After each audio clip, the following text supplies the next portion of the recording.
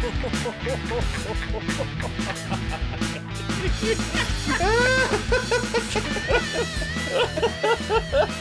then he says, looks me dead in the eye and he says, by Grabthar's hammer, you shall be avenged.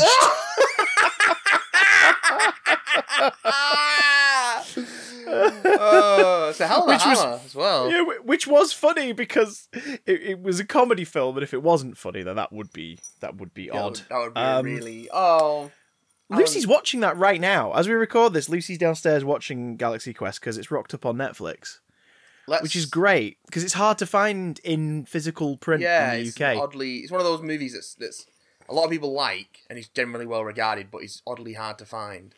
Like a DVD release in 2000 or whatever. Yeah, like a lot of that was kind of it. True Lies is really hard to find. Lucy got me that for Christmas 2 years ago, and she was like, "That was a bastard to get." Yeah, it's not readily available in a lot of places. Weirdly,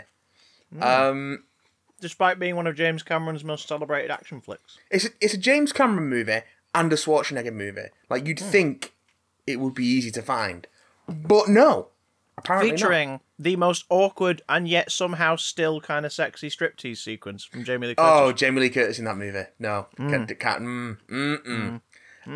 That's all I've got.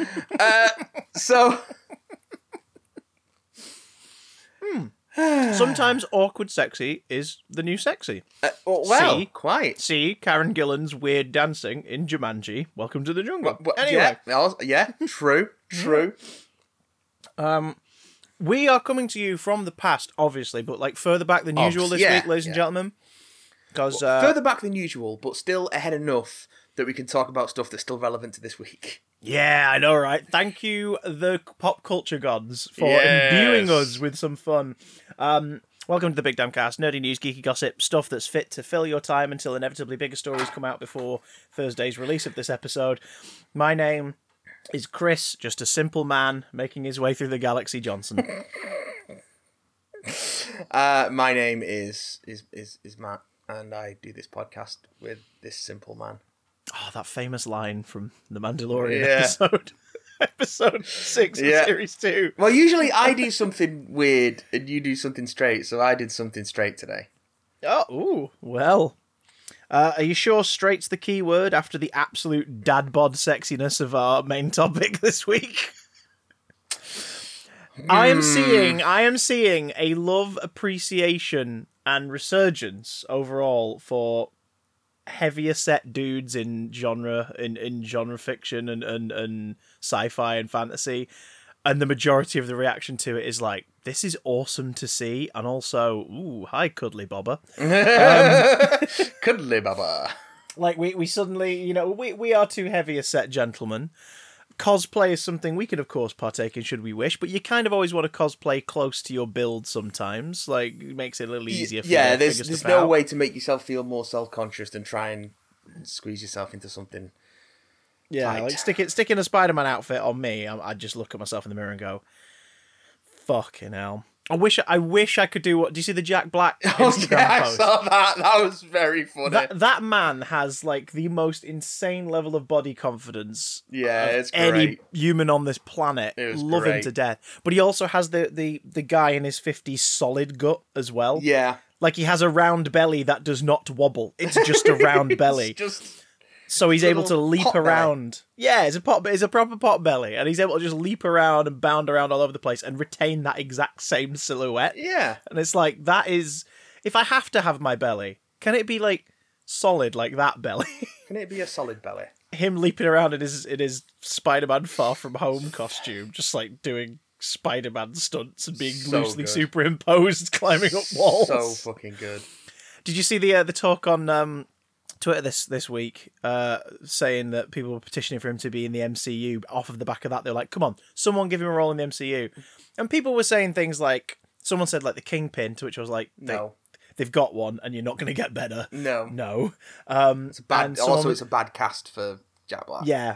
The main take was people saying like, oh, he would have been an amazing Star-Lord. And it's like, yeah, but he's not Star-Lord, so maybe find a different way to cast him if it's a role that's already been bloody taken. So there's that. And then I saw one suggestion, which was the best I've seen. Which is? Hercules. Hercules is actually really good, yeah. He'd be great, and don't you dare get him to like do the Kumail Nanjiani workout. Like, no, he's got to stay a big boy. He's got to stay a big boy because Hercules is all about the bravado, and the ego, and the confidence. Yeah, like just let him rock it. Give him the straps and the shoulder things and the toga and. Do you know what I mean? Just let him do it. He would be great. He would be so... I mean, obviously, they'd have to lean completely into the comedy of Marvel's Hercules. Like Jables Achilles, yeah. Yes. Yes, motherfucking yes. That, I can see and would be very happy with. That would be so much fun. And if you wanted to use him as a comic, as like a comedic character, and you wanted to lean into the sort of absurdity of it, you could always go with something like him in some sort of parody cameo as D-Man. Oh shit! Yes. Okay. It's like looking like some weird Wolverine Daredevil knockoff superhero. Yep. Ooh, yeah. God, that would be good actually. Oh, I got to see my mind's opening now. I'm just like, oh, right, what roles could Jack Black play in the MCU? My mind is opening like a flower. You know what else is opening? What?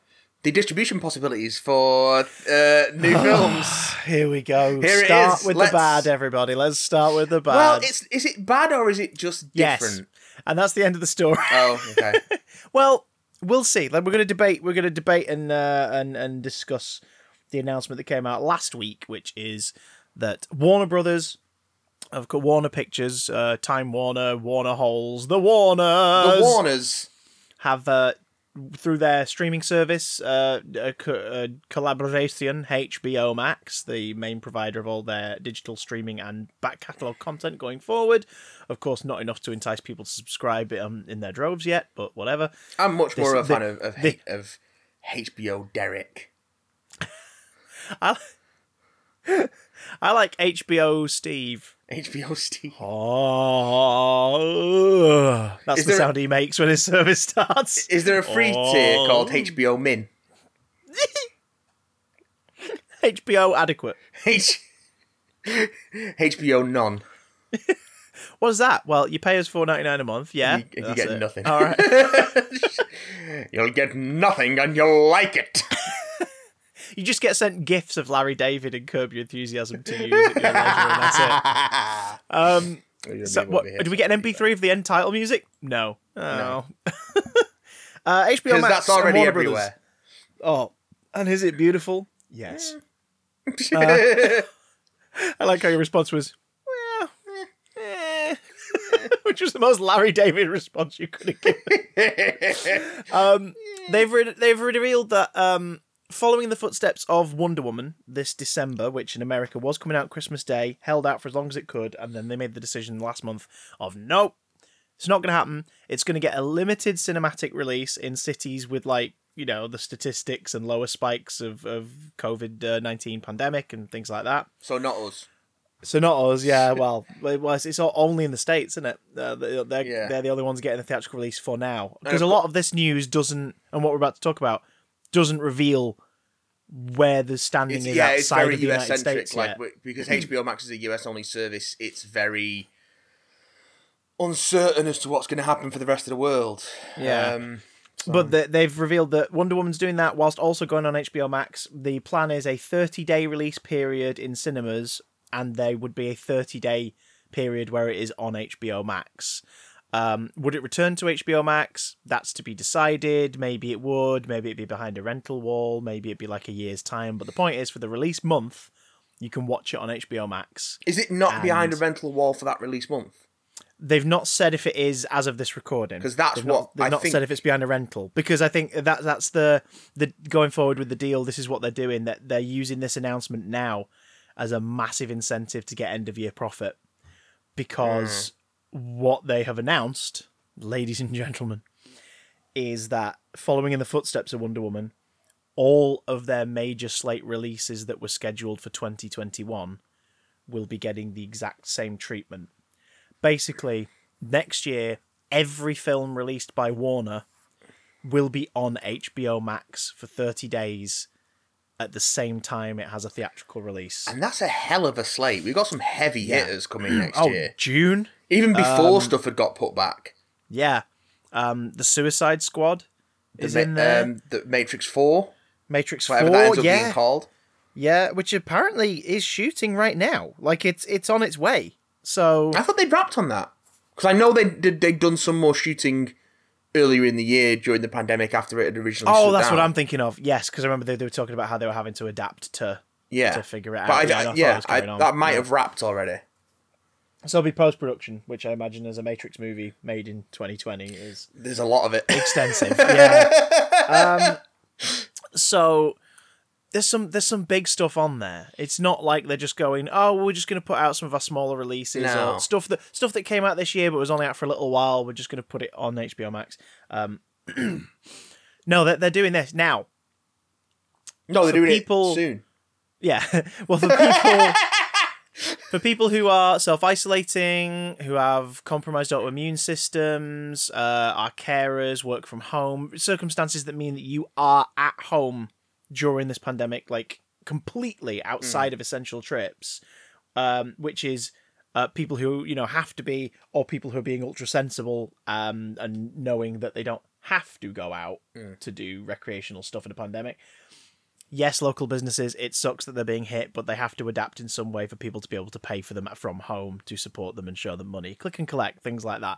People will find ways. It's not up to the public to rescue small business. It shouldn't be up to the public to rescue small business. Yeah. There should be more support coming from above, but there isn't. We can do what we can. Small businesses need to adapt to work towards it. It sucks that we're in this situation. Remember that we are the next time you come to vote. That's all I'm saying.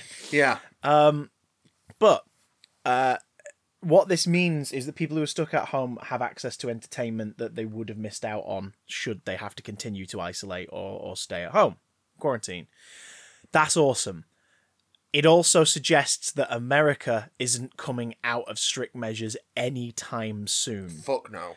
Because if they're looking to do this throughout the entirety of 2021, that means that HBO Max, Warner, and whoever they've consulted with have looked at the statistics and gone, yeah, it ain't going to be safe to release shit anytime soon. Which is bad. Which is very, very bad. It's very, very bad. But they're at least going, we're not going to ask people to leave their house if they don't have the means to do it safely. Which is why I think... can watch stuff at home. It's why I think this stuff must be behind a rental wall, because I don't think it's worth their bottom line for them to push this out with just the rental, with just the subscription fee. Well, talk is that it was a 30-day trial for HBO Max, went down to a 7-day free trial. Oh, okay. So it's entirely possible that they are just relying on people going, oh, sod it, if there's going to be a new film every few weeks, I'll buy it. I'll re-up, yeah. And then when you look at the price and you look at the ongoing cost, because here's the thing, streaming services don't profit from you signing up, boys and girls. They profit from you just being complacent with being signed up. They profit from you 2-3 years after you've signed up. You're barely watching the service, or you're not looking at the service, but you're still paying for it. That's where the profit for Netflix, for Amazon Prime, Disney Plus, that's what, PlayStation Now, like that's where the profit for all these things comes from, really. It comes from the months where you're not really paying attention to it anymore. Yeah. But you're still paying for it. So HBO Max doing this may or may not pay for a lot of these movies, like just in HBO Max subscriptions this year. And then in the coming years, rake in the profit going forward. Also think of it as the limited window, like 30-day window. If people don't catch that movie in the 30-day window, they're going to go, oh, shit. And they'll definitely buy it when it then becomes available for digital purchase or Blu-ray or whatnot in the month after. Mulan's main profit, for example. Disney Plus tried it where they put Mulan out available to rent, and it was very expensive and not in a... Because we were talking about this earlier in the year. We kind of expected digital releases this year, foregoing the cinematic releases, to be pricey, but to be enough that it justifies, like, oh, if it's a family movie, this would be 4 cinema tickets or even less than 4 cinema tickets. Fair enough, let's do it. Which, of course, sucks for households with 1, 2, 3 people in them. Yeah. Because it's like, oh, we're not gonna get a lot. This is gonna cost us a lot. But for a household with family audiences, sure, makes total sense. They're still saving money. Mulan did that. It was pretty goddamn expensive. Those who watched it didn't really have that much great to say about it. Nope. Those who didn't see it were not in a rush to see it. I've not bothered with it, and it's free now. Yeah, as of yesterday of this recording, it became free on Disney Plus to watch. It's like, not bothered. It's also been out on Blu-ray for a month at this point as well. What's a Blu-ray? Hush now, child. But you know what I mean? So it's like they're still going to make money off that film, and I wouldn't be surprised if the majority of the profit comes now from physical sales, digital purchase, and people going, oh, it's free. Oh, go on, let's get Disney Plus then. I was thinking about it. Yeah. So that's where the majority of the profit will come from. No matter what, I think this is going to be a loss for Warner. But it will be a less severe loss than putting everything back. Well, also, because what profit they do make is going to go directly into their pockets. They're not going to have to split it with the cinema companies, which is why the cinema chains are in open arms about it, because they're getting cut out. But that being said... they're still getting the films, but they're getting them for a limited run, and the likelihood of audiences turning up en masse to see them in cities where it's safe to do so is greatly decreased, because people will be going, well, I've just spent... We've been stuck in a pandemic, but I've been saving up some money. I've just spent $400 on a projector, a digital projector. We're going to have a movie night at home. It's like, oh shit, that's 4 or 5 tickets lost for that cinema on that night. And that's not a lot. Yeah, this is really a double-edged sword. When every other family is doing this. This is really a double-edged sword, because it sucks for the cinema workers. Yeah. But to be fair, things have sucked for many cinema of which workers. we know, some of which we know listen to this show. So, this sucks balls. It sucks for cinema workers. It sucked for cinema workers for a long time, because what the cinema chains have been doing for so long is cutting staff and working more screenings with less people to run them, and pouring resources into increasing cost on and presumably return on concessions. Yeah. And it just, for me, the cinema experience has done nothing but decline over the last decade. So there is a part of me that is sort of thinking that, the cinema chains fucking deserve this, because they've been doing a shit job for so long. But at the same time, that's a bunch of people who are going to lose jobs, or a bunch more people who are going to lose jobs. That's the people working the floor and trying their best, being punished for the stuff that the people above them aren't paying for, or employing more people to help with. And always with fucking capitalism, it's the people at the bottom who are going to suffer the most. So as much as I am enjoying the Schadenfreude of cinemas, cinema chains sort of getting their just rewards by distributors just ignoring them because they're doing a shit job. It's going to leave a lot of people fucked for income, and that's fucking horrible. And also, it's weird because I like watching films on a cinema screen, but the experience of going to the cinema has been more and more consistently poor. Since you've been driving, I think our collective experience is probably better, because we just we get there, we go watch the film, we fuck off, and that's kind of there's no meandering. We get there in time for the trailers. We watch it. Usually, we usually get there in time for the trailers. We bring our own snacks. Like Lucy and I still kind of enjoy it, because when we have, obviously not this year, we've not been to the cinema together since February, but we've been once. You Bill and Ted did it, right? Yeah, and that was at one of the smaller cinemas in our greater Manchester area. And being at the cinema being in the cinema watching the film was fine, but getting to the cinema and into the cinema and out of the cinema and back home was a stressful experience. So I can see why people don't want to do it. back when Lou and I would go to the cinema, she has Tuesdays off from work usually. So what we'd do is we'd know a film that we were going to go see. We'd go watch it early afternoon, or in the morning if possible at the Great Northern in Manchester, and then we'd make a thing of it. We'd go to Almost Famous, the burger restaurant. Oh yeah, the one that killed someone. Yeah, that happened, didn't it?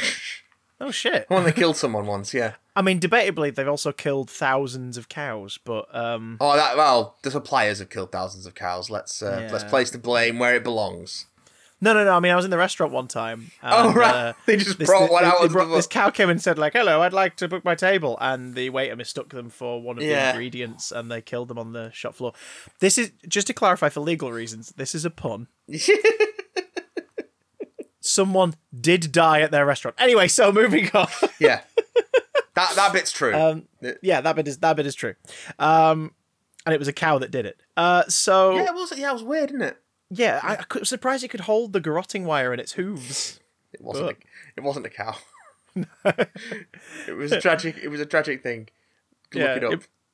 Do that, but do it after the show. Like, yeah. we're already enough of a downer. So you can do it during if you want, but it's just gonna compound things, and you're gonna get confused. It's not compound quite like burger meat into a patty, that you then eat. Yeah, when you're watching a cow kill a man. So yeah, like we turned it into an event, and it became something that we would enjoy because the cinema part was just part of our cinema routine. Yeah, that was just part of it. But I'll be damned if I'll ever get any excitement the same way watching Wonder Woman at home, streaming, than I would get from us lot going opening night. Yeah. To watch it with everyone else who also wants to see it really badly enough they've gone on opening night. Because that vibe is always so nice. Those are my favourite trips, when we go for midnight screenings or late night on opening night, because you're in a room full of people who are all sharing the same, like, niggles and criticisms of the trip. Yeah. But are all there for that film and are so chuffed to be there for it. It's just a really nice atmosphere. Like when we went to see the It double bill when Chapter 2 came out. That was so good. That was really good. That was really, really good. I had a hell of a time. Lou and I, 2016, Deadpool midnight screening. Like, there was a queue. Nice. There was a queue outside of the cinema, which was really sort of, this is weird. And every other person was wearing a Deadpool t-shirt. And you're like, oh, this is actually kind of cool. This is a load of people who are hoping that this movie does a character they love justice, here for the midnight screening. Okay, let's do it. And it was one of my favourite experiences in the cinema. It was fun. Infinity War and Endgame, if I'd have seen that for the first time at home, I would have missed out on those experiences that I had watching it at the cinema. Like, one of the few movies, like, for our US listeners and our Australian listeners, maybe you guys can email in, let us know if you get this. But in the UK, people don't really cheer or clap or shout at films ever. You'll hear laughter, but even then, in like a big funny comedy, it's mostly sort of like the closest thing I can recall is there was an audible gasp in the auditorium for Avengers Endgame. Endgame and Infinity War are the two UK films I've been to when the audience reacted at parts. Yeah, go when on. That 5 years later caption comes up in Endgame. Yeah. There was an audible fucking gasp in the room. When Peter faded into dust at the end of Infinity War, our whole cinema, like, just tense. Everyone's like, what? It's just like this, like when you get that brilliant moment of audible silence, where the room just has this thick veil in it suddenly of, just like that. That's only really happened for those films for me. It's a hell of a thing. Cap grabbing Thor's hammer in Endgame got in the Glasgow screen I was in when I first watched it on that Friday morning. A screen of big seats, recliners, so it was 25 people. 25 seats, 25 people. And when that happened, there was just this sort of collective, hey, like little sort of, hey, when someone drops a plate in a canteen kind of cheer. It was great. It was like, that's got to feel good. That does feel good, but it's just that so seldom happens now. Yeah. But I wonder whether or not people are more grateful for the experience now that might kind of the unwritten rules and decorum of cinema here in the UK might disappear a little bit and become a bit more celebratory when we finally get the chance to sort of go en masse again. Now, that being said, the virus is not going to pick when that's okay. It's up to us as individuals to temper and hold things back as much as we can by being responsible.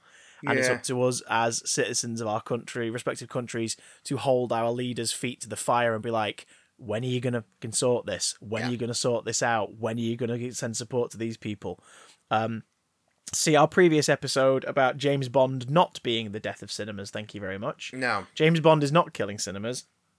Boris Johnson and co are, as they're killing many other businesses and economies with their late or lack of action based on PPE funding, etc., etc., etc. Listen, no, hell, the government isn't even killing cinemas.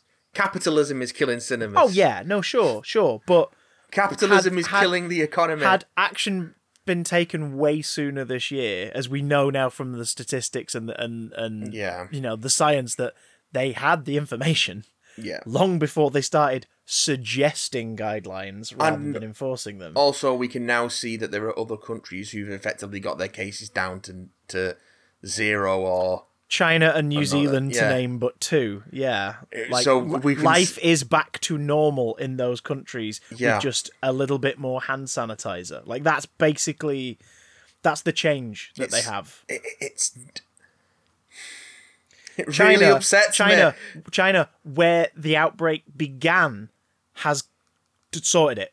Like, they've sorted it. They have extra, obviously, security with this, that, and the other, just to make sure, and extra sort of sanitation things. Yeah. But they're done. They're sorted.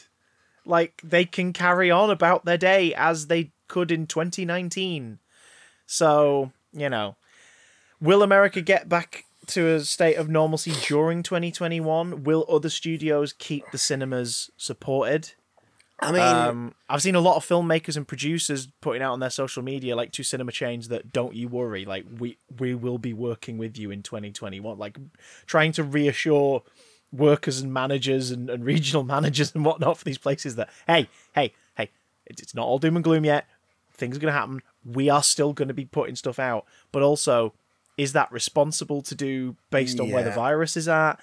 This isn't so much a snake eating its tail. It's a snake figuring out how to use a gun and shooting itself several times. Like, it could stop if you just take the gun out of the snake's tail, or tell it, that's hurting you, maybe stop doing it. That snake's got a gun!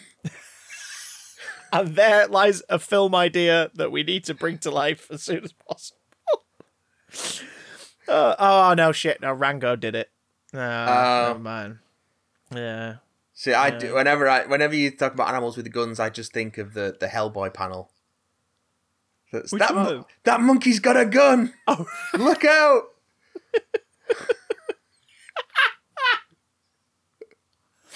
Which is...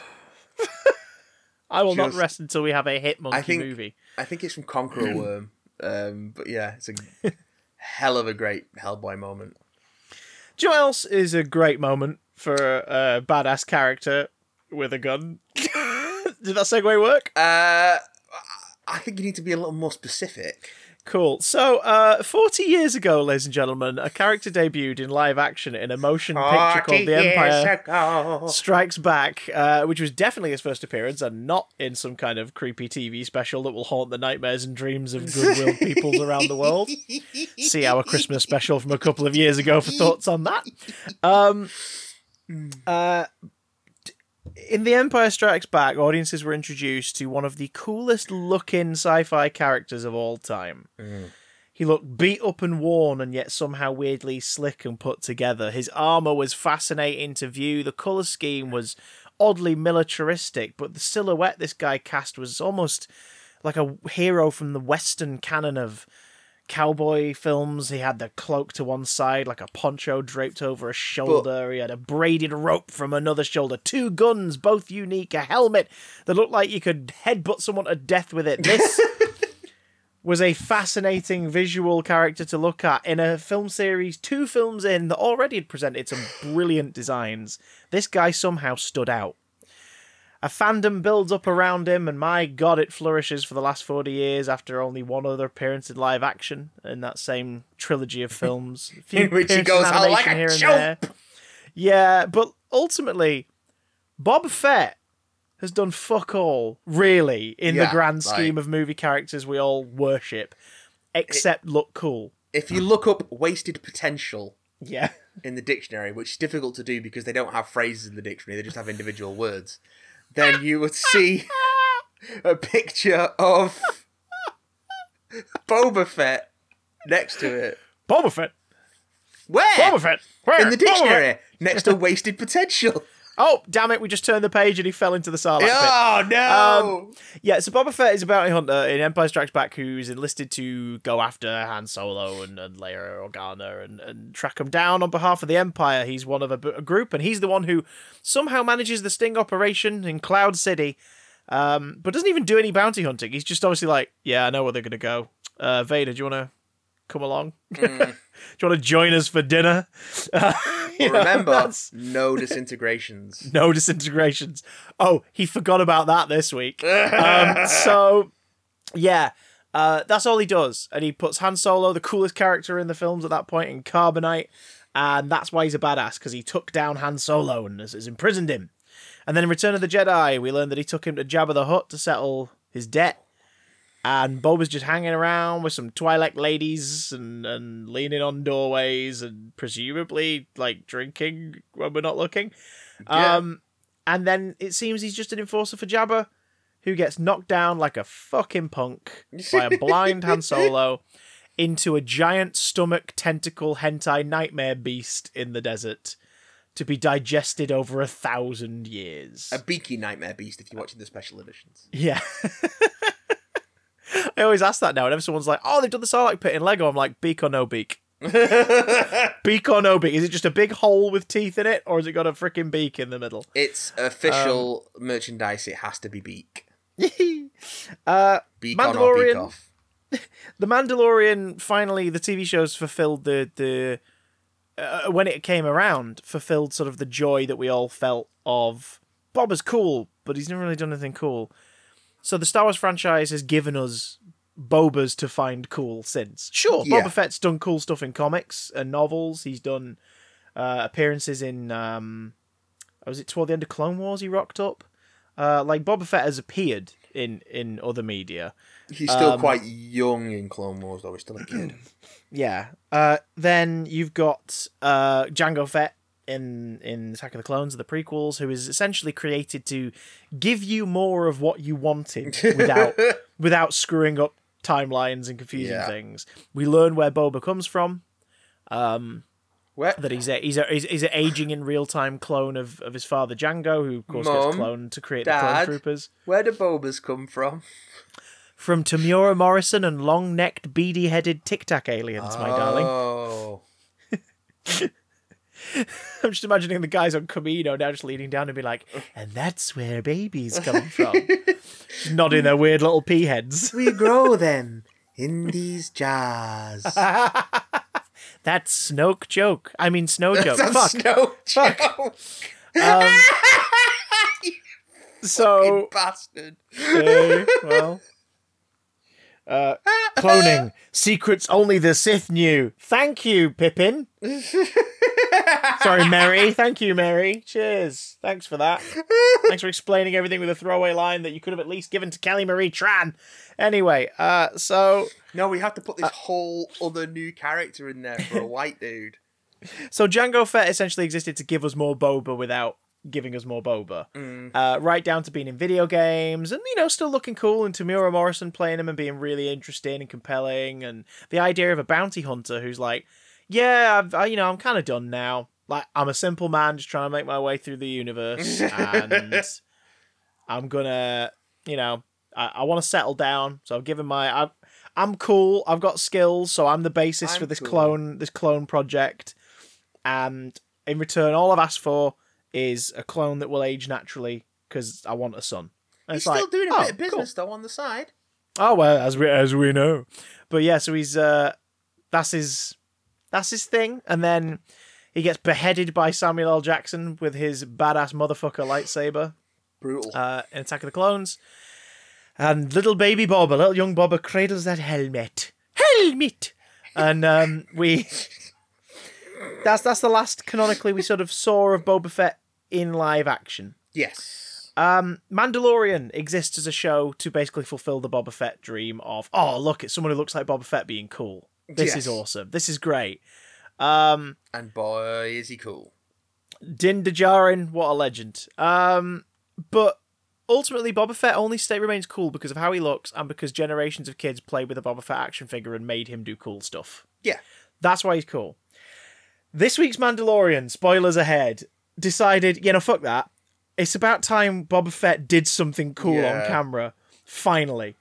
So, end of Series 2, Episode 1, we saw who we presume to be Boba Fett because it's Temuera Morrison playing him, all scarred up and cloaked and wielding a freaking amazing stick. It's one of the Sand People's gaffy sticks. Yes.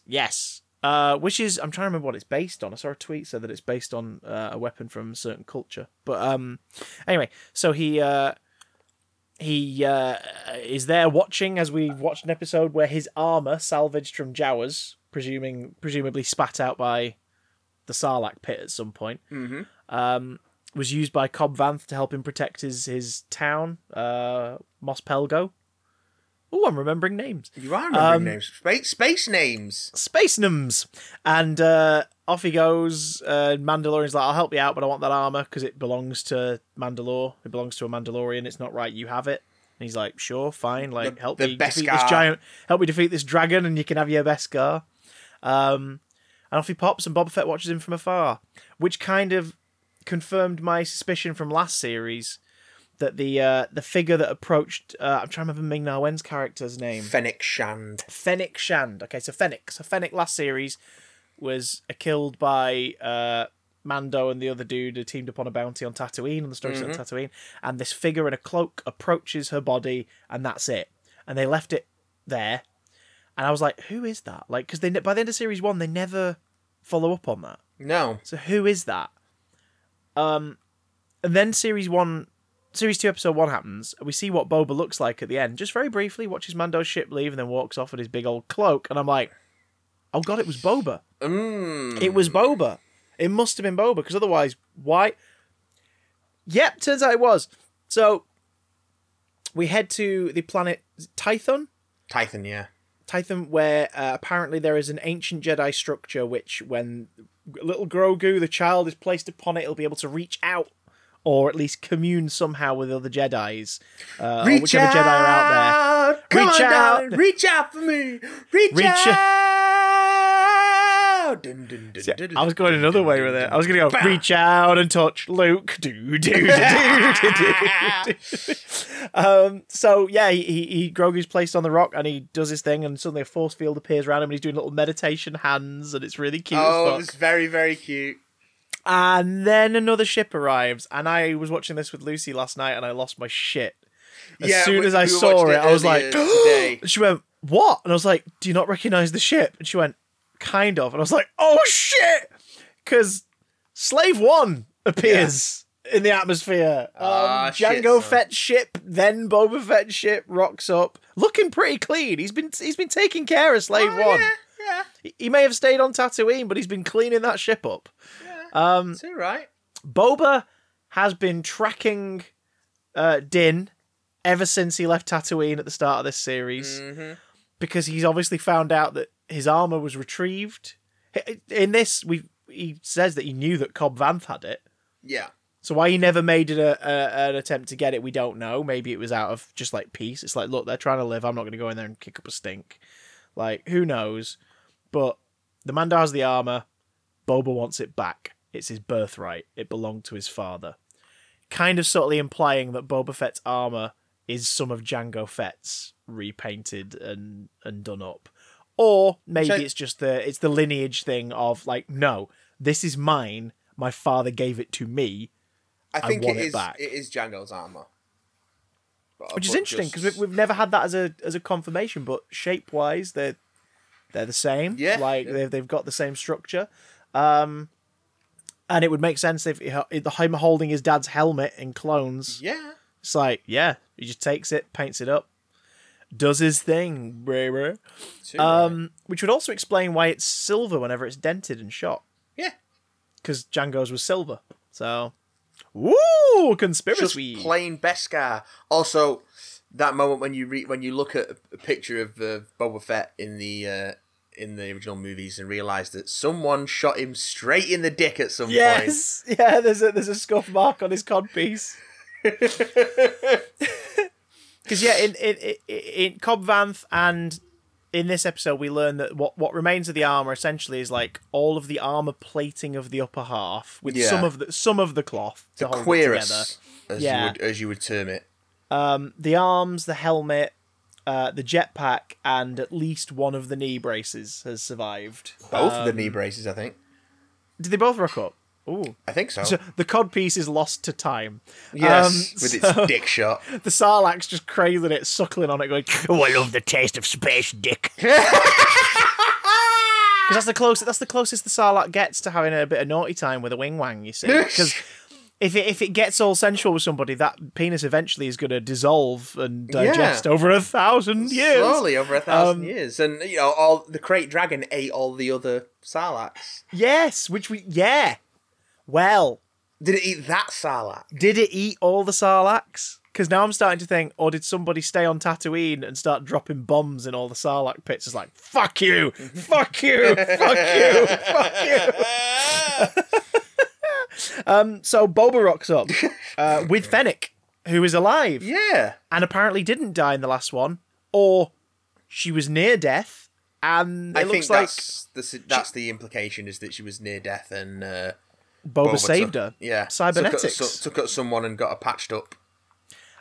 Giving Boba and Fennec a kind of knight and squire sort of vibe. Yeah. Like, she's in his debt and is going to help him do whatever he needs to do, which I'm happy with because it means more Ming-Na Wen. Yeah. Because she rocked up last series and we went, oh, cool. Oh, she's dead. That's a shame. And I was like, no, the OG Mulan is sticking around, motherfuckers. She's staying in the show. And now she's in 2 streaming shows and at least 1 movie on Disney+. Hey! So, Marvel's Agents of S.H.I.E.L.D. It's not got Boba Fett in it. But it does have Ghost Rider in Series 4, which everyone forgets. Anyway, so... and Absorbing Man in Season 2.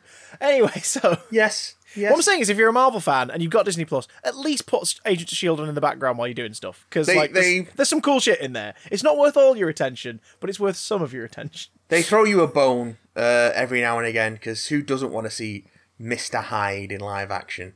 Oh, fuck yeah. Yes, please. Give me that deep, sexy cut. Give it to me now. So anyway, Boba rocks up and he's like, I want my armor back. Mando's like, fuck you. No, it belongs to Mandalorians. And he's like, I'm a Mandalorian. He's like, well, no, you fucking not, because I can see you and you let your armor go, you prick. He's like, give it me back, or my friend here, who you thought was dead, is going to shoot your baby friend. Mando's like, oh, shit. Oh, fuck. Okay, everyone put weapons down. Let's talk about this.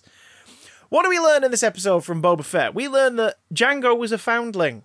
Mm-hmm. Django was not a Mandalorian, Mandalore born, but exactly like Din himself, Django was found and taken in by a Mandalorian group or cult or pack, and is the last surviving member of that group. Yeah.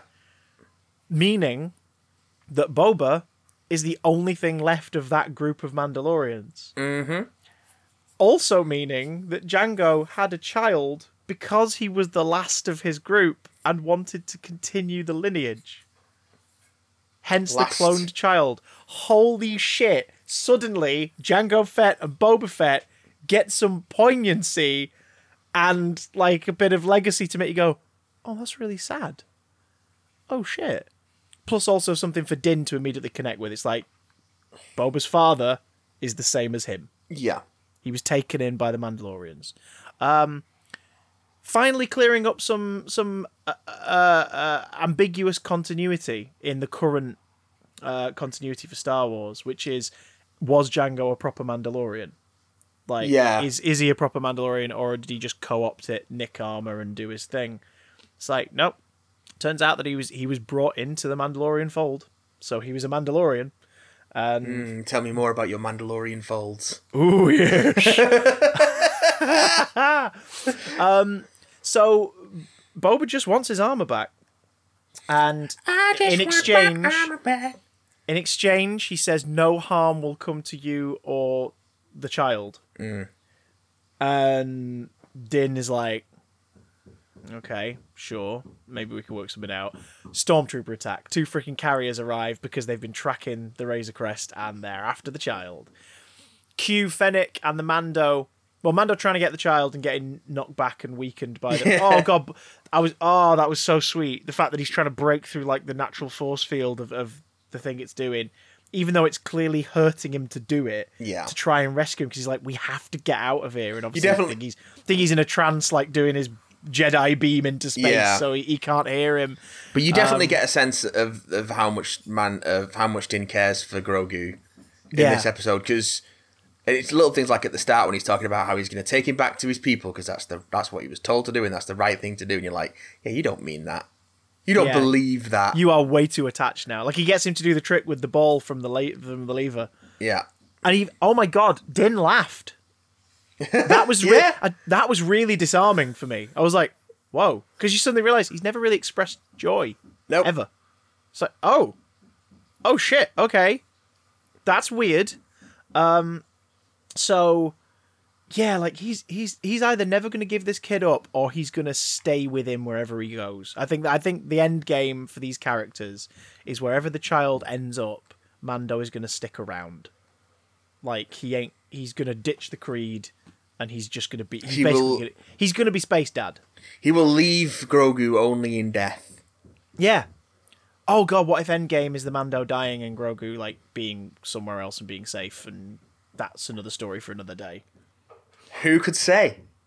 Who could say? Jon Favreau, probably, because he's definitely got this shit planned out. Well, yeah, judging by this, because this is stuff that was all seeded in season 1. Yeah. And even though he and Dave Filoni said, no, Boba Fett does not appear in The Mandalorian throughout the press for Series 1. They were like, no, Boba Fett's not. And they were fucking lying, because his legs and feet and cape appeared in Series 1. Yeah. You bastards. Unless they just left that as a... Well, like a Russell T Davies hand getting the Master's ring out of the flame thingy. I don't think so. Do you remember the end of Series 3? We were like, is that must be the Rani? She's all cackling and shit. And then later on, it's like, no, it was someone from the Cult of Saxon, and he was deliberately playing you. But also in the writer's tale reveals that he didn't know who it was himself either. He just wanted to leave her. Leave it out at some point. Yeah.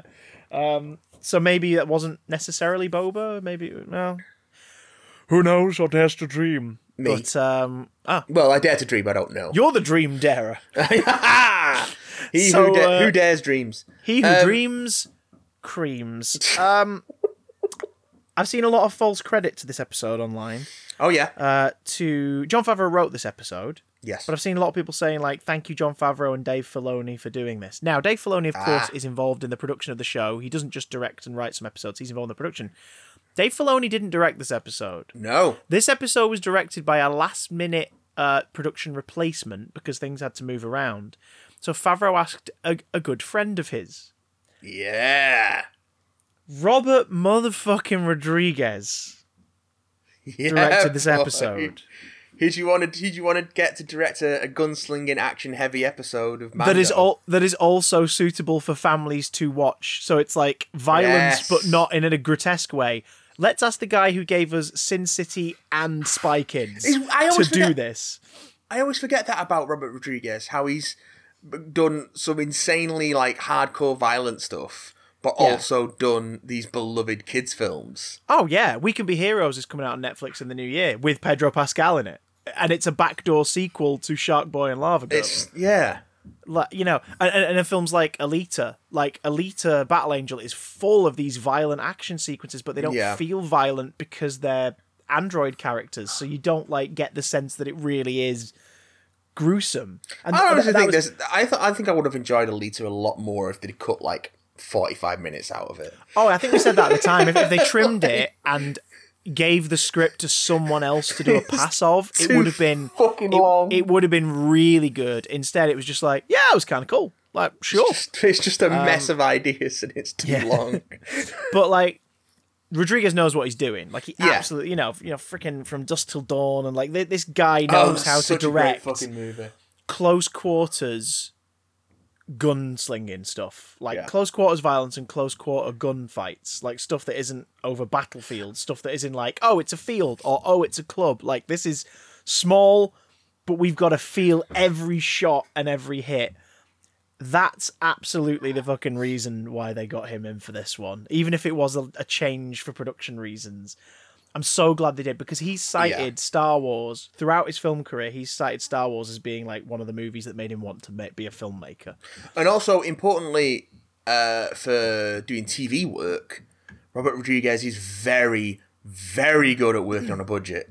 Oh yeah, he's a master at it. It's a freaking master. He wrote a book about it. The most expensive thing about Sin City is the cast. Like it's these movies are shot in the most cost-effective way imaginable. Yeah. And he's always. I mean, come on, the El Mariachi trilogy. Holy shit! Like again, the most expensive thing about the last one was just the cast, because they're big names at that point. Like that's where the money goes. Oh fuck me! Where do we start? So Boba fighting with the Tusken Raider staff. Yeah. That is just It's really... the most glorious action set piece ever. It's great, isn't it? Like, he's just... Stormtroopers are coming in. He holsters his gun. Yeah. And he's like... Really nicely choreographed, really nicely staged. And clearly Tamura Morrison as well. Like, it is him. It is our Lord and Saviour, Moana's dad. Kicking butt. I put a post out the other week on Twitter saying, like, it's a film. We've got a child who's special. Maybe they're around water or can control it. We need a father figure. Who shall we... Tamura Morrison. Yeah. Yeah. Jango Fett, Moana's dad, Aquaman's dad. Yeah, that one. Let's do that one. You get him. So he finally got to rock out here. And it, again, we were just we were saying earlier on, weren't we, that like it's cool to see another heavyset dude like being put in an action role, because like big guys can still do cool shit. Like it's just very rarely shown. So here's Tamura Morrison, who is stacked, not a svelte man, and probably delivering the most badass choreography against stormtroopers since Donnie Yen in Rogue One. Yeah. Like, holy fuck. It's good stuff. He wastes the shit out of these guys it's just with a stick. The nice little touches of the armor shattering where he hits them. The last shot where he smacks the guy in the head, you don't see the connection. Yeah. You see like a flake of armor in the corner of the shot. And then the next shot of him is him turned around looking the other way, and just out of focus on the floor is a stormtrooper whose helmet is caved the fuck in. Yeah. You don't see blood, but you know that person doesn't have a face anymore. Nope. It's like, oh my god, that is the best thing I've ever seen. It's really good. Shit. And it's just cool that like the first really cool action beat Boba Fett ever gets in live action doesn't even look like Boba Fett. It's just a guy in a robe with a stick. Yeah. But it's Boba Fett. It's like, okay. Sure. Okay. Can we talk about the subtle scarring on his face while we can still see his face? I mean, yeah, it's a great looking makeup job. It's subtle because you can see enough that this guy looks like Django. He sounds like Django. But he has no hair on his face at all. He's been through some shit. Yeah. Eyebrows, hair on his head, all gone. He has this weird kind of panelled scarring, which I noticed on Twitter, and I'll have to rewatch it, and I probably will before the end of today, because it's the shortest episode of the show so far. Yeah. But hey, did not affect it at all. Pacing was perfect. No, because so much of it's action. Apparently the scarring flares up while he's fighting. Oh, really? Like, while he's fighting, it's sort of, the colours are a bit deeper. So it's almost like when he exerts himself, his skin, the same way like when your face gets flustered, you know, you get redder in the face when you're doing X, Y, and Z. Like, his skin's reacting. And it looks odd. Of course it does, because without it being confirmed, we're presuming that his skin is like that because he was nearly digested by the Sarlacc. Like, he either took the armour off, or it began to like affect him with the armour on, and that's why he took it off. Who knows? Maybe that's the only thing that saved him. Yeah, yeah, and that's how he got out. Like he, just had to get the feck out of town. Because in previous new canon stuff, it's mentioned. I think it's in one of the Aftermath novels. It's mentioned that that's where Cobb Vanth appears. Yeah, he mentions that it was found, and it's like battered and pitted. Yeah, and then Mandalorian gives us the canon of how Cobb Vanth came to be in its possession. But like, Boba, when he got out of that Sarlacc, he did not take his armor with him. Why? Guess we won't know. Maybe he was near death and someone found him and like dragged him to safety. Oh, if this was left behind, someone will write a comic or do a book. Yeah, it's gonna happen. It'll happen. And we're gonna get a Boba Fett, another Boba Fett comic from Marvel. Like, first one was pretty damn solid. Yeah, it was pretty fucking great. But anyway, yeah. So he's got. So he fights these stormtroopers and he sees the Razor Crest just hatch open. And out of focus, you can see him zeroing in on something in the armory. Yeah. Mando and Fennec are getting overwhelmed. Like oh my god, her action sequence in this is incredible. Especially when like they bring out the big rail gun and they're just blasting away at the rock and she's legging it across the rock. Yeah. Like just narrowly missing every shot. And it's a wide shot from a drone or a helicopter or a rig because it's just moving. Oh, it was beautiful. This more than any other episode feels like it was shot on location. Yeah. Oh, yeah. There's a way more location filming in this. In fact, Lou's just appeared in the room with a cup of tea because she's my lord and saviour. But we were just saying the bit where Fennec is running across the rock in Mando with the railgun being fired at her. You were going ah at the TV. Ah! It was quite a what? A vocal episode. Yeah, we were making lots of sounds. It was a special thing. But yeah, no, we just got up to the bit where Boba reappears after being on the Razor Crest. Yeah, boy. Yeah, boy. Finally getting to do some cool shit after all this time. Yeah. What was your favourite unnecessarily cartoonish but weirdly badass thing that he did? Because mine is when he shot rockets from his knees. Rockets from his knees! He shot rockets from his freaking knees! It's so good! I'm going to go with that too. Lou's going to go with that too. It's so stupid and good. It was kind of cool that he finally got to use some disintegration grenades as well. Yeah. No disintegrations. Fuck you, Vader, you're dead. Thanks, Boo. Love you. That was, oh my god, just whipping out. He's got, I guess he kept this because he has, the pistol didn't come with the armor, did it? I don't think so. Yeah, because Cobb was mostly using it for the rockets and the wrist. Well, the pistol might have come with it because I'd have to go back and check if it's the same pistol Cobb uses. Because he doesn't have a pistol before he picks the armor up. Doesn't he? I thought he did. I don't think so. No, he's got his long gun. Yeah. I thought he did because he fires gaffy stick. Oh, right, the long gun. All I know is the bit where he's just cocking it over his arm without even looking at a trooper that's getting up next to him, just goes and then comes back is... Good God, that's smooth. It's quality work.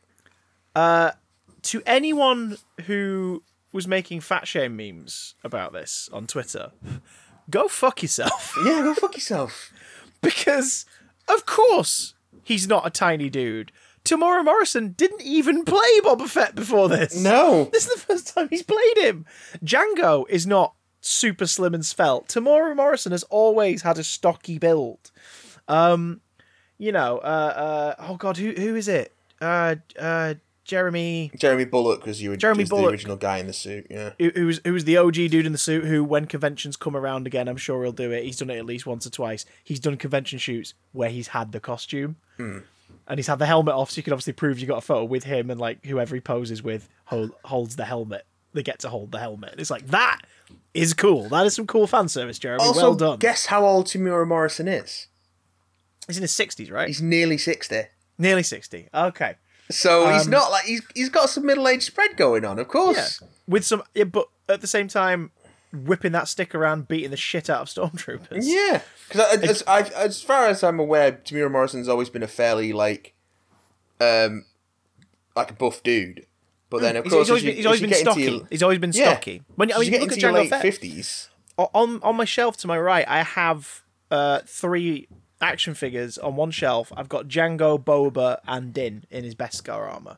on the shelf to my right, and even the Django figure is a chunkier build. Like he's a stocky guy. Do you know what I mean? So even the Django figure is like, yeah, no, he's not super slim.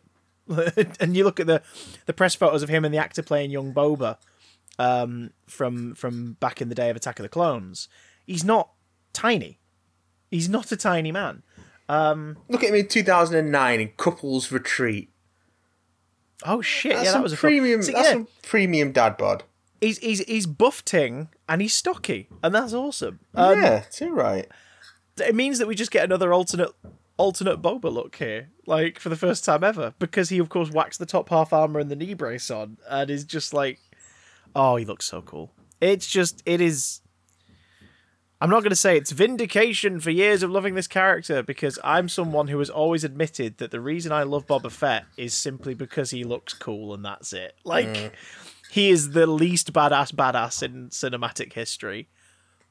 Now, not anymore. Boba Fett's done some fucking badass stuff in The Mandalorian, which is awesome. It's like, oh, cool.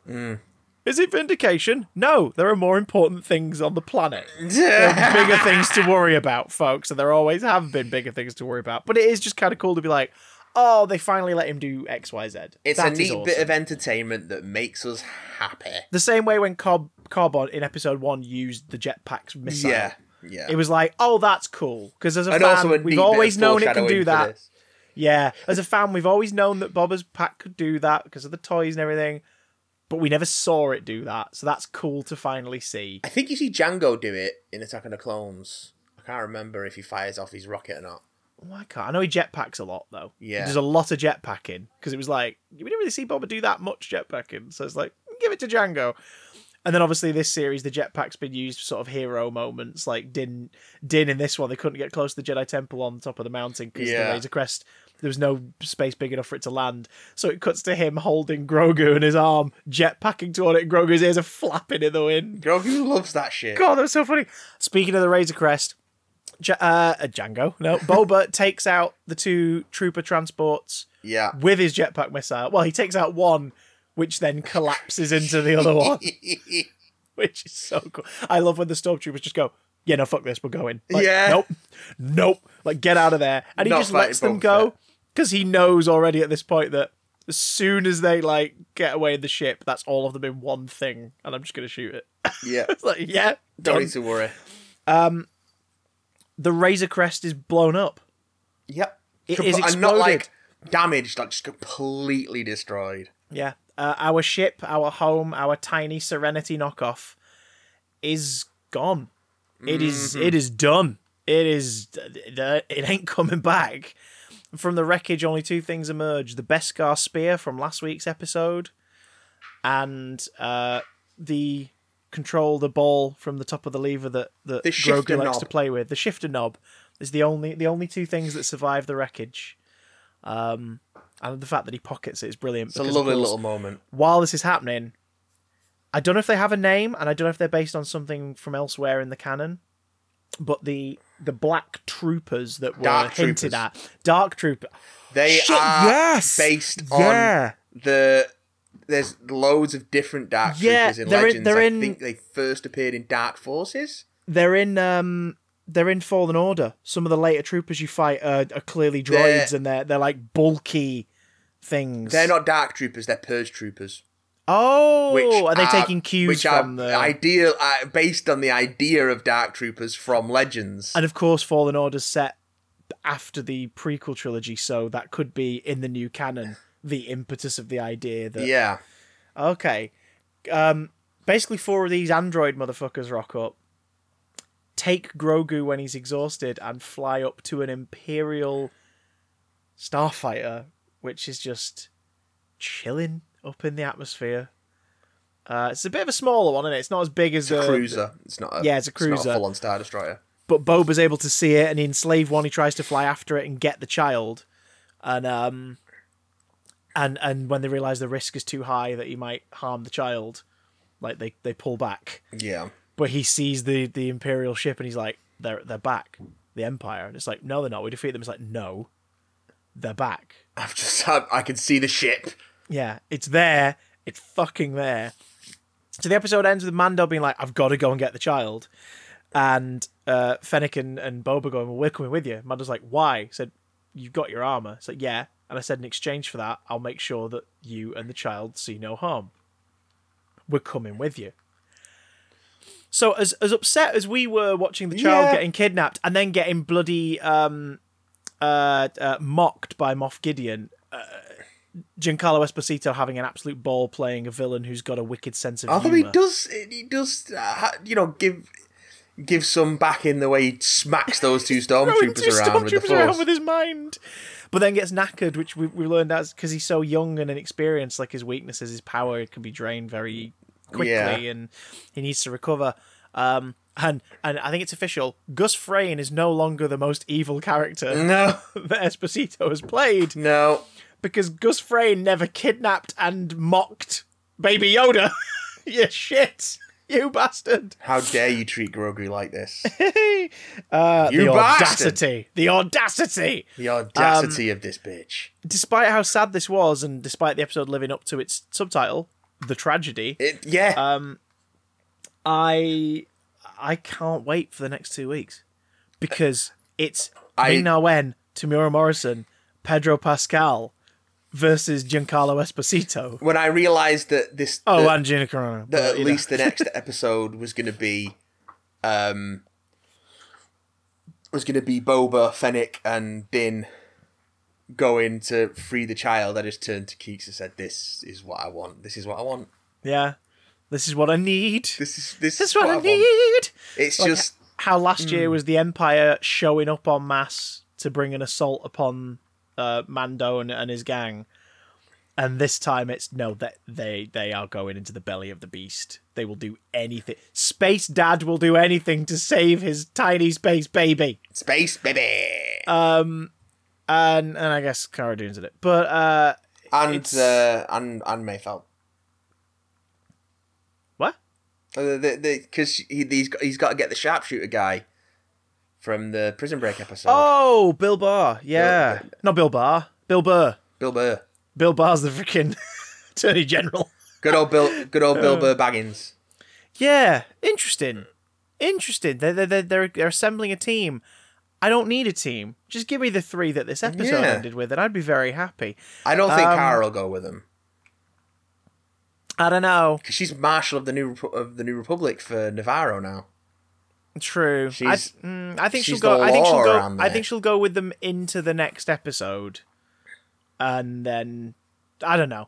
All I know is we won't be talking about it on the pod next week. No! Because next week's will be pre-recorded immediately after this one because of pantomime commitments. But we will deep dive into episodes 7 and 8 in our Christmas episode. Because what's more Christmassy than The Mandalorian? Stollen. What? Stollen. Oh. I really enjoyed this one.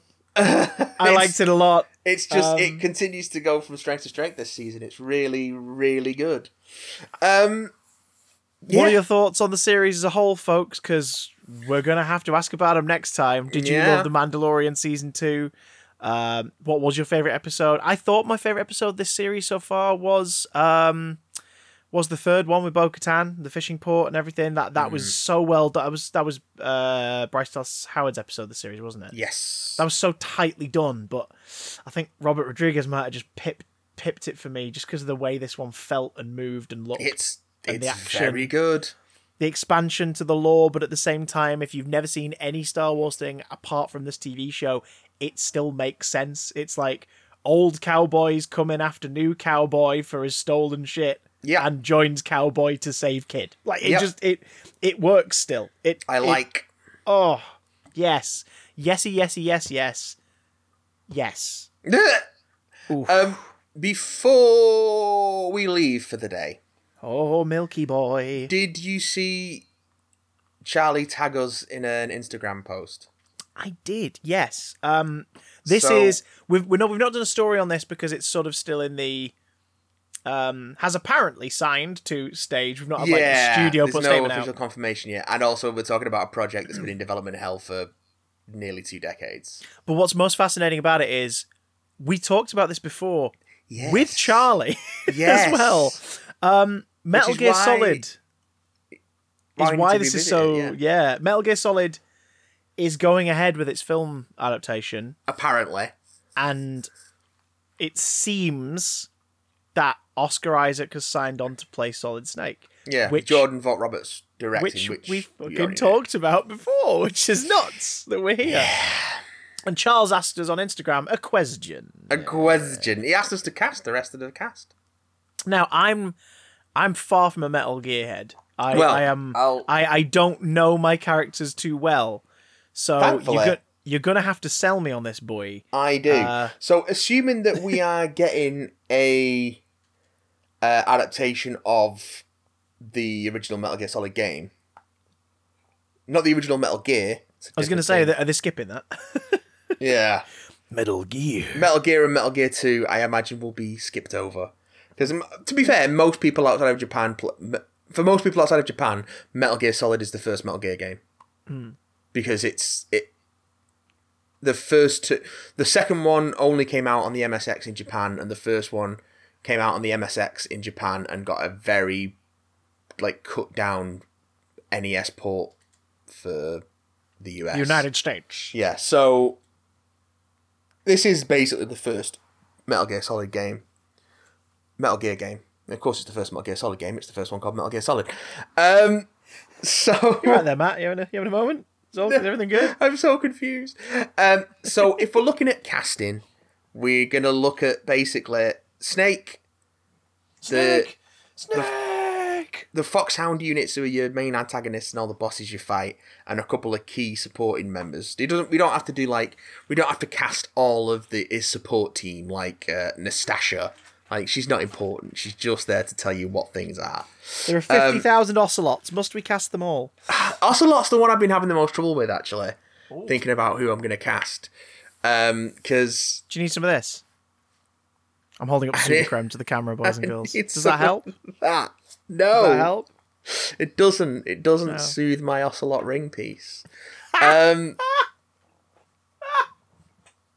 didn't So- need that. We've got Oscar Isaac playing Solid Snake, which means that we need to have Oscar Isaac also playing Liquid Snake. Fuck yeah. Because they're twins. Yeah. That's the idea. Even I know that. Even I know that. You're being supported on your mission by Colonel Campbell, your old CO, who must, of course, be played by Michael Biehn. Because he's an old, grizzled military veteran. Yeah. And, In fact, last week's Mando could help plead your case on that one yeah. because he was great in that. And Yeah. he has been used for the basis of at least one Metal Gear cover. Oh, yeah, okay. So, there is that. So, Revolver Ocelot, I would have gone with Sam Elliott, but I think he's a little too old now. Yeah. Although Yeah. Ocelot is old as balls. You could use the age old casting type wordplay of we're looking for a Sam Elliott type. Sam Elliott type. Yeah, I'll probably go with... I think Bradley Cooper might be interesting. Oh, also immediately puts it into the A Star Is Born. Well, cinematic that's universe. why I thought of Bradley Cooper. Yeah. So that What for the Star Is Born cinematic universe? Or Yeah. because of the connection of them playing well, roles? well, Which is so weird because um, when I first realised that about Star Is Born, I was like, well, Sam Elliott's 400 years old. Bradley How Cooper far- is older than you think he is. How far apart were these kids conceived? I know, right? So yeah, I think a Bradley Cooper Ocelot, but obviously be playing older than he is. But Ocelot's a tricky fucker, so you could say what's really going on. Meryl Silverberg, your main sort of love interest / ally, and secret daughter of niece / secret daughter of the Colonel. Jessica Chastain. Oh shit! Yes. Because Yes. she's the only redhead in Hollywood. But also, she's very good. Also, I'm all for giving more lead female roles in action films to older female actors as well. Yes, yeah. Because, like, there is that horrible archetype going on over the last 50, 60 years, well, longer, of the leading man is an actor who's usually in their late 30s to late 50s, and the leading lady love interest is 30 years their junior. That being said, Meryl is supposed to be younger and less experienced, so... Nope, age her up. Age her up. Just age her up. Fuck it. Age her up. Age her up and give us some agency. The Metal Gear Solid series is many things, most of them wonderful and batshit mental, but there is some weird male gazing going on in that series. Yeah, so let's give the female characters some more agency and make them older. Let's have her be age appropriate. What's the character from 5 who, like, she can only breathe if she, like, rubs in water occasionally, and she basically wears a bikini. And she breathes through her skin, so she wears the skimpy bikini and nothing else. What's the character called? Quiet. Okay, so when Quiet rocks up in these films, she also can't speak. When Quiet rocks up in these films, can she be a mute assassin who's completely clothed, and at some point we just see her wash her face? Yes, please. And it's like, there's your reference. You fucking nerds. Please go talk to another person. Go talk to another person and form a connection. Talk to someone. She's gonna be like, or porn. It's gonna be like reverse X-Men, Wolverine, Deadpool, where she does nothing but talk. Yeah.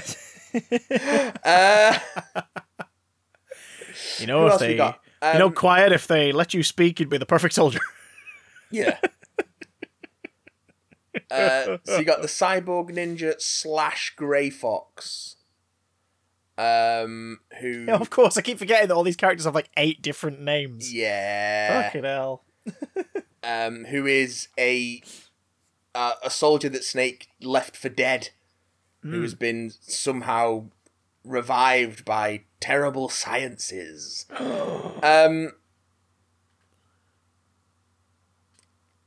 Frank Yeager is his name. I'm gonna go with... See, I would have gone with someone like Chadwick Boseman, but he sadly passed away. Yeah.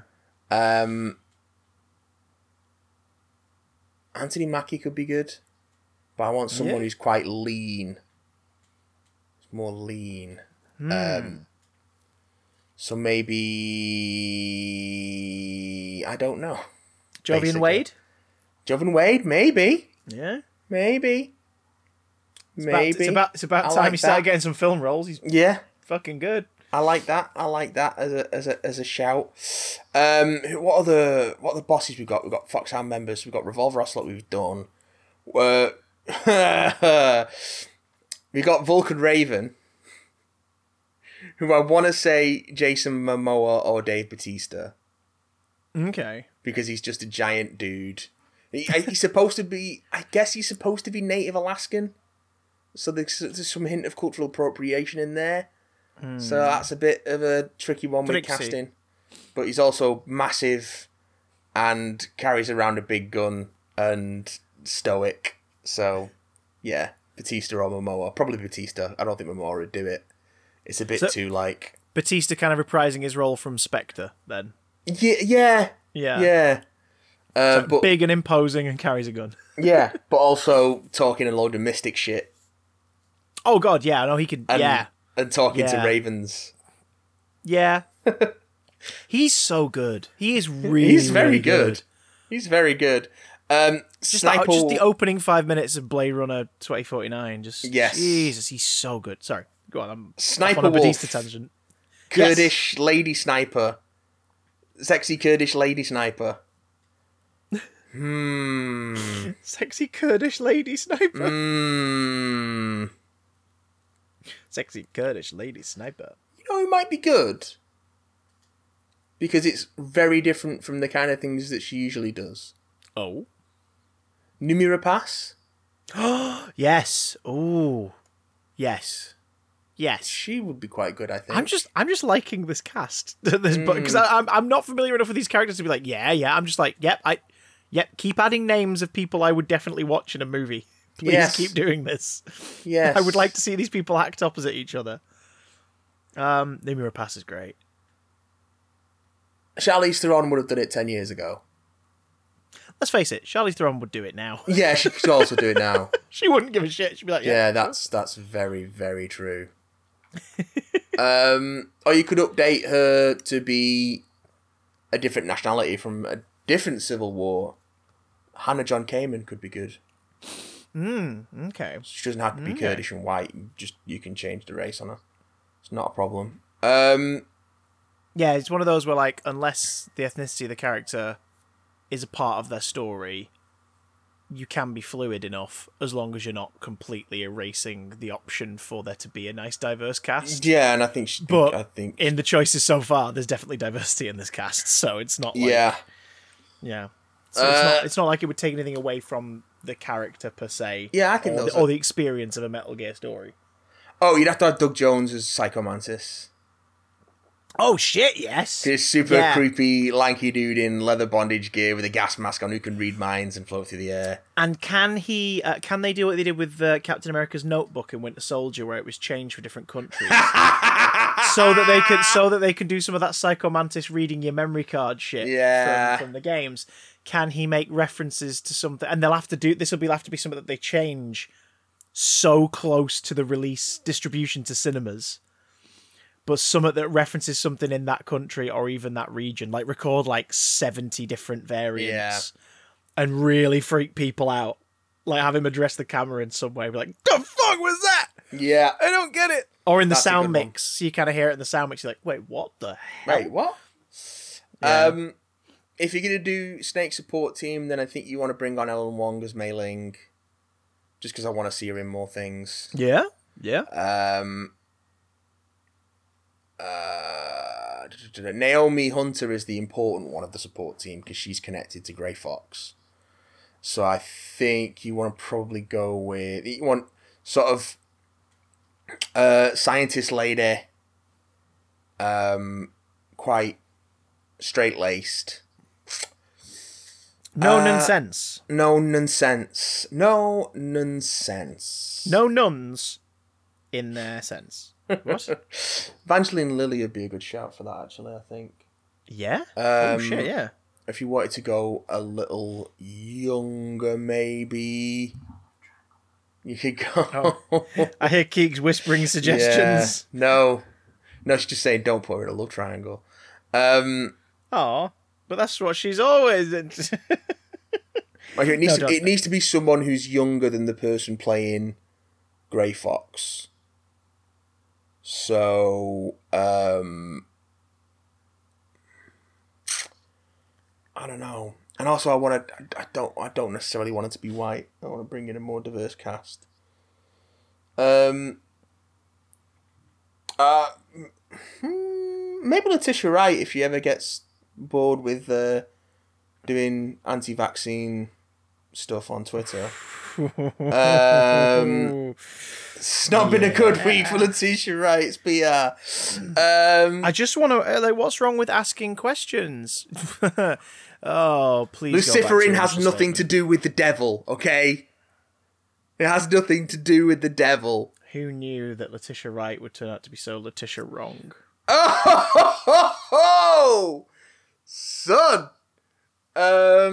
I saw a great meme the other day in response to that, where it's a picture of somebody being like face palming, and they wrote Ryan Coogler realizing he's going to have to write yet another draft of Black Panther 2 from the ground up, and you're like, shit. Oh, that's a good point. Just make Nakia the Black Panther. That's all I'm saying. Yeah, just make Nakia the Black Panther. You set her up in the last Black Panther movie as being a badass who travels the world and saves people. Lupita Nyong'o is amazing. Make her Black Panther. End of story. If we want to switch around the race on Naomi, let's go with Lupita Nyong'o. Fuck it. She's got range for days, that woman. She's incredible. She can play anything, I'm convinced. One of the most beautiful actresses in the whole world. And she can also be a tiny shriveled orange alien with butthole eyes. Yeah. Why the fuck not? She likes that Wookiee. How did you get this lightsaber? A good question for another time. How many years has it been? 5 years? Do we have... No? Okay, Nope. cool. And also, I can't forget that me, you, and Charlie have got a cameo as random genome soldiers. Oh, yeah, I'll Who are take just that. so we're just 3 chumps that get taken out by a snake at some point. Yeah. Because we've got a cameo in it. While he's disguised in a cardboard box, obviously. One of us can be the one who has to keep running to the bathroom and take a shit. Because he's got... I'll take that. I'll take that. Because he's got bad guts. I'll take that. Do you think they're going to cock it up and they're going to take it too seriously, the film adaptation? I Or do you think they're going to lean not. into the absurdity of it all? I hope not. Because have you played Metal Gear Solid?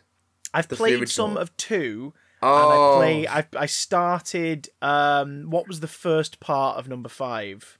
Ground Zeroes. Ground Zeroes. Like that. That's as much as I've played. The rest has just been watching and need to- bathing. I've got a disc copy of Metal Gear Solid that you can borrow at some point. The PS1 game. The PS1 game. Because my father-in-law has 'Cause- borrowed, and then a pandemic happened, so I've not asked for it back yet.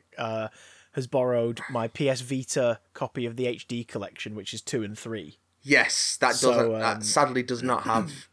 I mean, you can get it digitally on the PS3, Yeah, but I've got to it's stick that disc in, boy. it's well worth playing because it's just so fucking good, and it's so silly and weird, and it only gets weirder and silly as the series goes on. But Metal Gear Solid's a really good grounding for how odd it can be, but also weirdly grounded.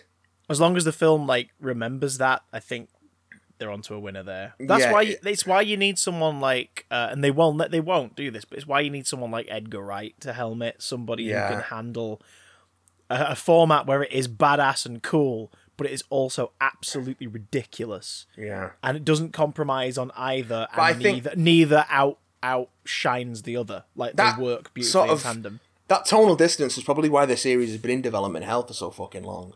Yeah. Because it really has. A Western adaptation would just go, no, we just make it badass, and it's about conspiracies and political overthrowing and military, and it's like, cool. You gonna do any of the weird shit? No. Because it's all about the weird shit. Like, it just looks slick. It's all about the weird shit, and they're going to chicken out on facial hair and hairstyles and everything. It'll be like, We're just going to well, make... okay, they've got big long white flowing locks. No, they're just going to have white short hair. It's fine. It's okay. And it's like, no, go all out. We're just Do going to it. make The Rock again, but change all the names.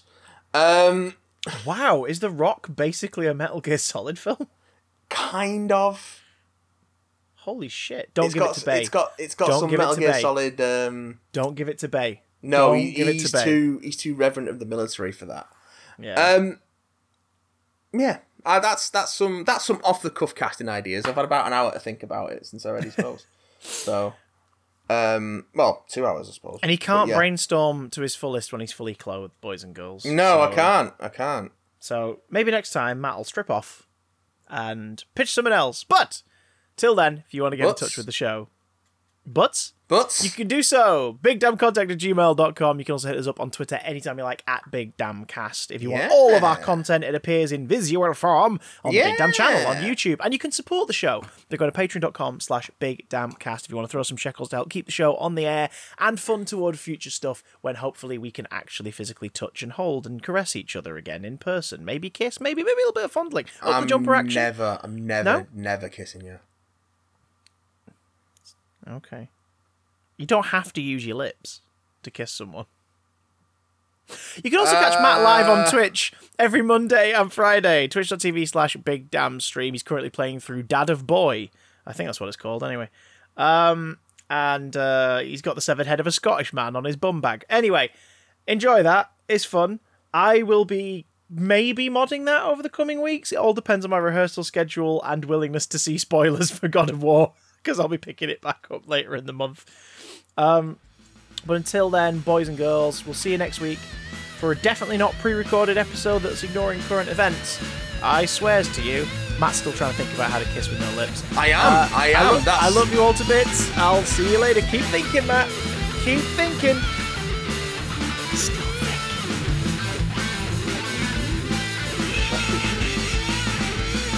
I'll show you one day.